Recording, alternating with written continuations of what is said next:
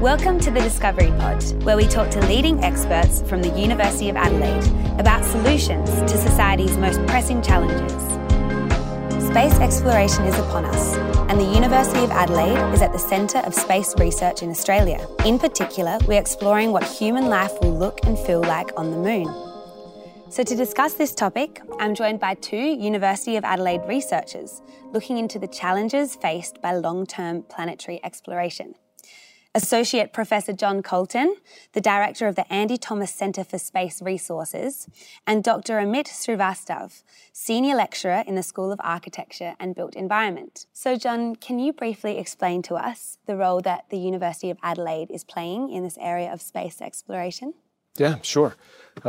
Thanks for asking. It's a great question. I mean, the university clearly made a bold decision to become a leader in the space research that's critically important to this wave of space exploration that is upon us now, and really leveraging the support, the very supportive South Australian government, and the fact that we are located right next to the Australian Space Agency to move into this space and develop research capabilities that we will need and the workforce will need going forward. So just about a year and a half ago, the Andy Thomas Centre for Space Resources was formed. And even though that title sounds a bit engineering, our namesake and patron is an astronaut. So it's important to realize that our focus is really on humans. And so the vision for the center is to support long-term human presence beyond low Earth orbit using the resources that we find along the way. So we're not talking about mining things that we would bring back to a terrestrial market. We're talking about water, oxygen. The dirt on the moon that you're just standing on contains titanium and iron and things that we can use to build structures to support those human beings. And so because we're, at the end of the day, we're very human-centric, it's important that we don't just attack this from an engineering and a science standpoint. This is a team effort across the entire university, and so we also include the professions, because long-term human presence also means things like governance and healthcare and psychology and families and jobs and workforce and recreation and things like this. So across every faculty on the university is involved in this particular effort. So you're really focused on living on the moon, like how possible it is for humans to live on the moon as opposed to just visit it and explore it. Absolutely. Why is now such an important time in the journey towards exploring space for us to consider actually living on the moon? Well, there's a bit of a famous quote that goes something like this: that if humanity was meant to be a spacefaring species, we would have been given a moon. And we have a moon. Yeah. So, and the reason that's so fantastic is because just 4 days away from us, we have a proving ground where we can start small, and we can build the technologies and build the understanding and the facilities and the habitation and the other sorts of science or the other sorts of knowledge base that we would need to master before we move even further away. By the time you get to Mars, that's a very, very long journey, and you are literally a year, 2 years from any sort of assistance or rescue. So before we make that kind of a leap, we want to perfect all of the multitude of disciplines right here in our own backyard on the moon. Right. So did you say 4 days? 4 days away? Yeah. The moon is 4 days away? Right. I didn't even know that. That's really cool. Yeah, I can imagine it would be quite an important pit stop for the next sort of phase, whether that be Mars or... Yeah. Sure. And lots of people have their sights set on Mars, but the moon is obviously a very desirable place for us to work out all of those kinks before we move on to maybe some other more desirable destinations. Yeah. And you did mention the resources along the way, the moon dust and things like that. We were talking briefly before, and I can remember you saying that we would have to consider things like transporting resources from Earth, which would be very expensive and time-consuming. And obviously you want to avoid that by potentially making use of, the resources you find along the way. Right. Only about 2% of the mass of any rocket that leaves the surface of the Earth is usable cargo. Really? 2%. Wow. So you can imagine trying to take all the food and air and water that you would need for a mission to Mars and back and put it into that 2%. Yeah. So it essentially it's not very feasible in that particular methodology, and that's why Mars is always 20 years away. Is because we have not been able to crack that. But you can see all kinds of individuals and governments are attacking this problem, and we're getting to the point now where you see things like SpaceX's Starship, which is actually making huge differences in the cost of these kinds of missions and making this something that's actually achievable easily within the career of a young person who might be watching this now. Wow. So all of that sort of, research is happening in South Australia, which is really, really cool and encouraging. Absolutely. This is, from our perspective, and we may be a little bit biased, but this is definitely the center for new space research within Australia. Wow. So Amit, that sounds like quite a huge undertaking. Why are humans so keen to explore this option of living on the moon? Well, I think we've been trying to do this for a long time, and we're just coming to a point where the technology is trying to make those dreams true for a lot of people. And of course, John has a much bigger mandate here, and he's trying to run the whole center, and there's lots of people involved in it. But I'm sort of coming at it from a design perspective, from the architecture school. And that's why I think for me, it's more about the people and how also it captures not just, we're talking about astronauts and we're talking about people who are going to go there, but also lay people who are on Earth, and why is this so important for them? So the way I think about it is there's like two parts to that. First, exploration is a very sort of human desire, a very strong human desire, and we've been thinking about this for a long time. So there's all the sort of sci-fi stuff that has developed over the past 50, 60 years, ever since we started, we put the step on the moon and we made that a reality. Things that we read in comic books and movies and all sorts of things. I was saying the other day, I'm a bit pissed off that they haven't done flying cars yet, but, where there's aspirations that are built. And humanity is not just, surviving. Humanity is built around human aspirations. So I think the aspirations are a very important part of that aspect of exploration. So I think that's important. So we're not just doing it for solving a technical problem. Of course, there's lots of technical problems to be solved, but we're also doing it because there's something hopeful about it, something to look forward to. And I think that's quite important to consider from the perspective of an exploration thing. Yeah. And from the School of Architecture and with that design background, how long are you imagining people to be staying on the moon? Is it long term? Is it mid-length stays? So that's a good question. Of course, when you talk about the sci-fi context that I've said, we start imagining large settlements, and it's a slow process. So we did initial explorations before where, people would visit or go for matter of days or weeks to do an exploration and gather information.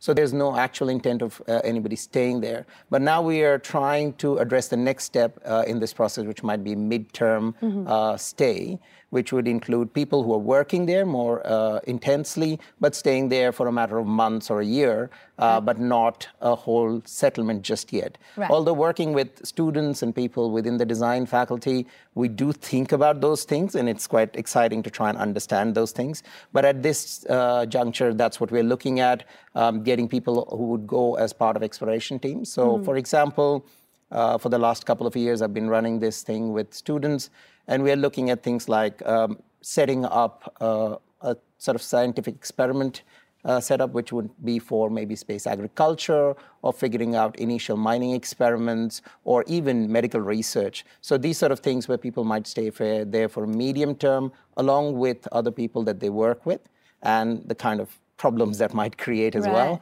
and addressing that and then bringing them back home. Right.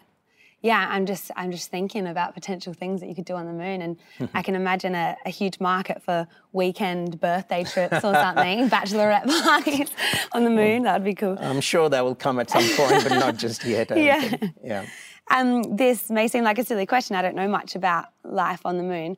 In terms of I'm just thinking about the aesthetics of it, and I'm imagining looking out and it all being dark around you. Is that a reality? Would you be, say, in your workplace on the moon or in your home on the moon? Would you look out the window and would it be dark?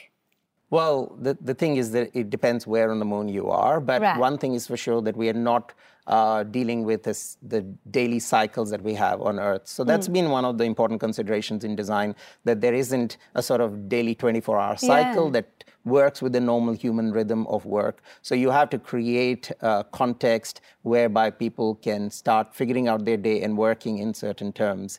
So you're not, like, there's no sunrise and sunset on a 24-hour cycle that you are looking for. So of course those things affect the way people, the people live there, and that's a very important consideration. So I should sort of say, when we start talking about the human component, I'm very glad that we are looking at it more holistically from the perspective of what we would call the sort of soft side of these things.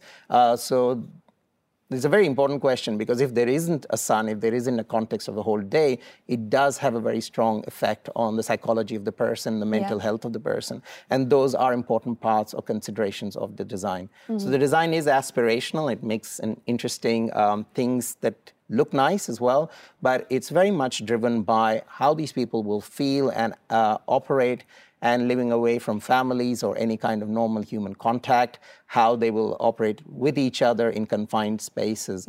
So that's an important part of this. And I think I would like to add that it's not, this is something that I explain to students and a lot of people, is that this is not just an extravagant effort for us to just go to the moon. The process of thinking about these things, as would be the case with any good sci-fi novel, is to reflect on our condition here on Earth. So one of the important things might be to sort of imagine that the kind of isolation a person would feel on the moon is not that radically different than people who work maybe in the mining sector in the middle of a desert or out in the middle of the sea. So the complexities of human psychological sort of challenges that we create and how design can address it, and how our understanding of these things might create better opportunities right here on Earth as well. Right. That's so relevant. That makes so much sense. And if I could just add very quickly, it's obvious that Amit has done a lot of deep thinking about this. And so I should just mention that his efforts and the efforts of the School of Architecture actually predate the formation of the center here. So they've been looking at this problem for quite some time. And really how that sort of relates to us is we're used to seeing astronauts in space in a round tin can. And the reason for that is because we're having to bring that can from the surface of the Earth, and it has to fit inside the shroud that sits on top of a rocket. So there's a certain dimension limitation there. So everybody who does go there has to, that's their expected living environment. My daughter is an officer on a submarine, and I can tell you from talking with her that that's not a natural environment for a human being, and it does bring with it a number of challenges, even for shorter duration missions. So in combination with the things that Amit can do, if you can make building materials out of the dirt that you're standing on the moon, think about the kind of structure that Amit could design that would enhance the crew psychology and the experience. Wow. That's so cool. That's really awesome. And what a great synergy between a lot of the aspects of the university.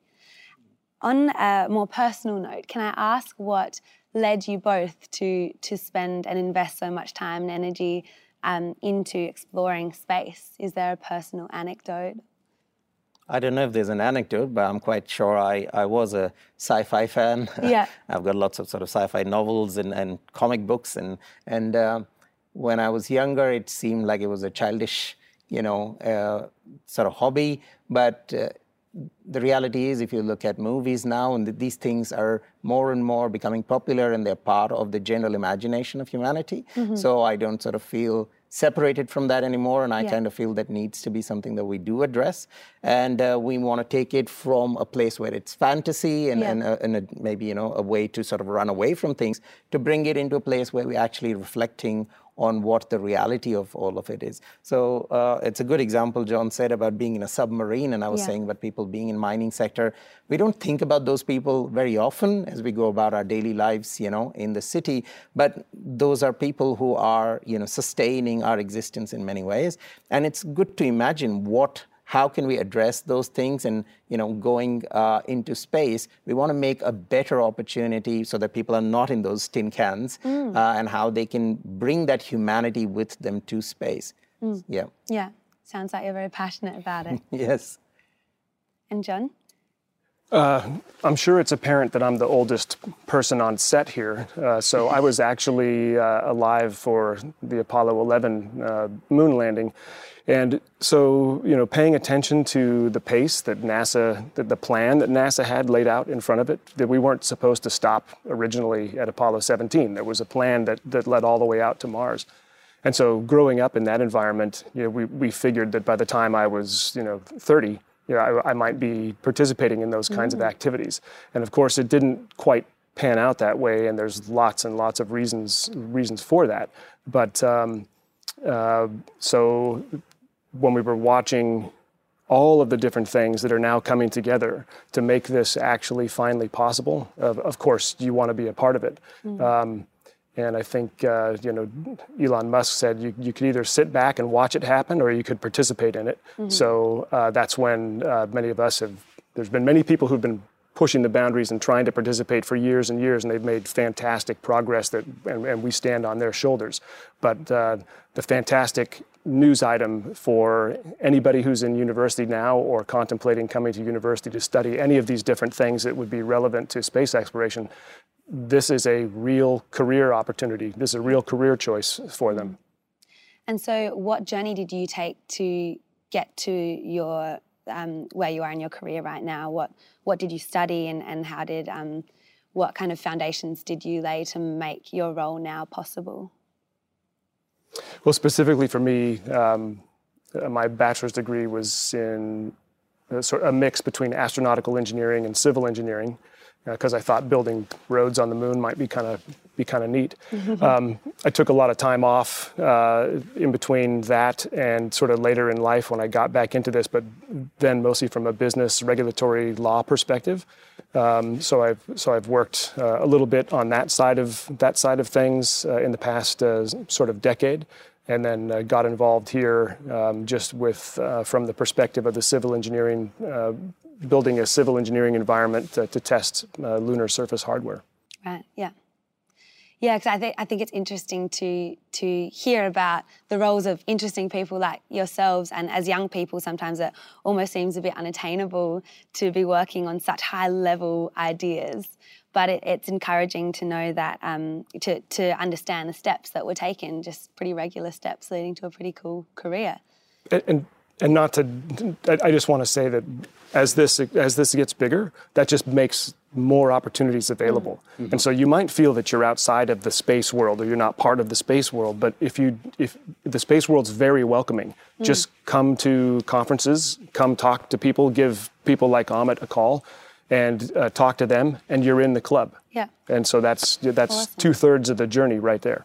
I guess, yeah, one day we'll need pizza makers on the moon and every type of industry. Absolutely. Well, I think it's quite important not to sort of see, and especially as a young person, it's quite easy to sort of think that career is this sort of straight path to exactly where you need to be. And, you meander and go through all sorts of different stages. So that's a really important question and an important consideration. So just going back to John's point, I also teach history of technology as part of the architecture school. And technological progress is not that straightforward. And, we teach it in a way as if it's a linear progress, but it's not. So usually ideas are around and it takes, 50, 60 years before there's enough recognition and desire within the population to do parts of it so that it all starts coming together. So I think, yes, in defining any career, people should be aware that they have to keep an open mind and they just have to engage and talk to people and see where things are at that moment. And even if it just seems like you're not quite getting to it right now, you will make your way to it eventually from other routes. Yeah. Yeah. Awesome. Serendipity and determination definitely help. Especially with space exploration. Yes. Yeah. So, John, do you think that we will see people living these mid-length stays on the moon in our lifetime? Yeah, at the risk of sounding uncautious, I would say absolutely. Yeah. Yeah. As juxtaposed against the last 50 years where things went much slower than we had anticipated, I think they're actually moving much faster now. So, Awesome. It sounds like our technology is at a point where we can start to think about these more niche and, in my mind, exciting kind of ideas. No, I think you said the thing about determination. I think that's really important. If we don't believe it, then we're still living in that context of fantasy. And this is a very important thing, particularly when I deal with design students. They like to fantasize, but I have to continuously sort of make them bring it into reality and say, that's fine, we can all dream, but how are we going to make it happen? And we are close in many ways. So we're working, so I like to talk about the design concepts, but I'm working also with colleagues in engineering where we are looking at creating certain kinds of concrete with the regolith, so the moon dust, and that really makes it tangible for students to sort of say, yes, there is an actual material. I can actually work with it rather than just, creating forms of fantasy. Right. Yeah. So does that mean you have moon dust in your office? Like, is it here we have a simulant. Yeah. But we've got an actual simulant and their colleagues in the engineering where we use laser sintering to create small blocks with these. So, and that the test is going really well, actually. So we are hoping that we'll be able to put it in some sort of design prototype really soon. We'll see. And that won't need water to create? No, we're using laser sintering. So we're using laser to sort of bind the components into a concrete, yes. Which is helpful if there's no water on the moon. Yes, but we may find water on the moon. Is that still a possibility? Well, I'll let John answer that. But if we do find water, I'm sure we'll have much more important uses for it than making concrete. Yeah. As it turns out, the more data that comes in, the more we understand that the solar system is actually a lot more wet than we originally might have thought. And although in the 60s and 70s we thought the moon was an incredibly dry desert, there's actually quite a bit of water on the moon. So there's opportunities at different lunar destinations to find water in the form of ice, or you can find oxygen just bound up in the lunar regolith or in dark mantle deposits, which are pyroclastic beads that are the result of volcanic flows on the surface of the moon, which you can look up and just see here from the Earth. Yeah, okay. So does that increase the chances that there's life out there as well? We don't think that that's probably the case for the moon, but I think there's very high chances that we're going to find life, say, on the moons of Saturn, the moons of Jupiter, potentially even on Mars. Wow. I hope that all comes out in our lifetime. It'll be very interesting to see transpire. John and Amit, thank you so much for joining the listeners and I on today's Discovery Pod episode. It's been a real privilege to hear about the work that you do, and thank you for that very hard work into an area that hopefully, and I'm sure we'll see blossom into the future. Thank you. Thank you. Thanks for listening to the Discovery Pod, brought to you by the University of Adelaide. Join us next time when we discuss foreign interference.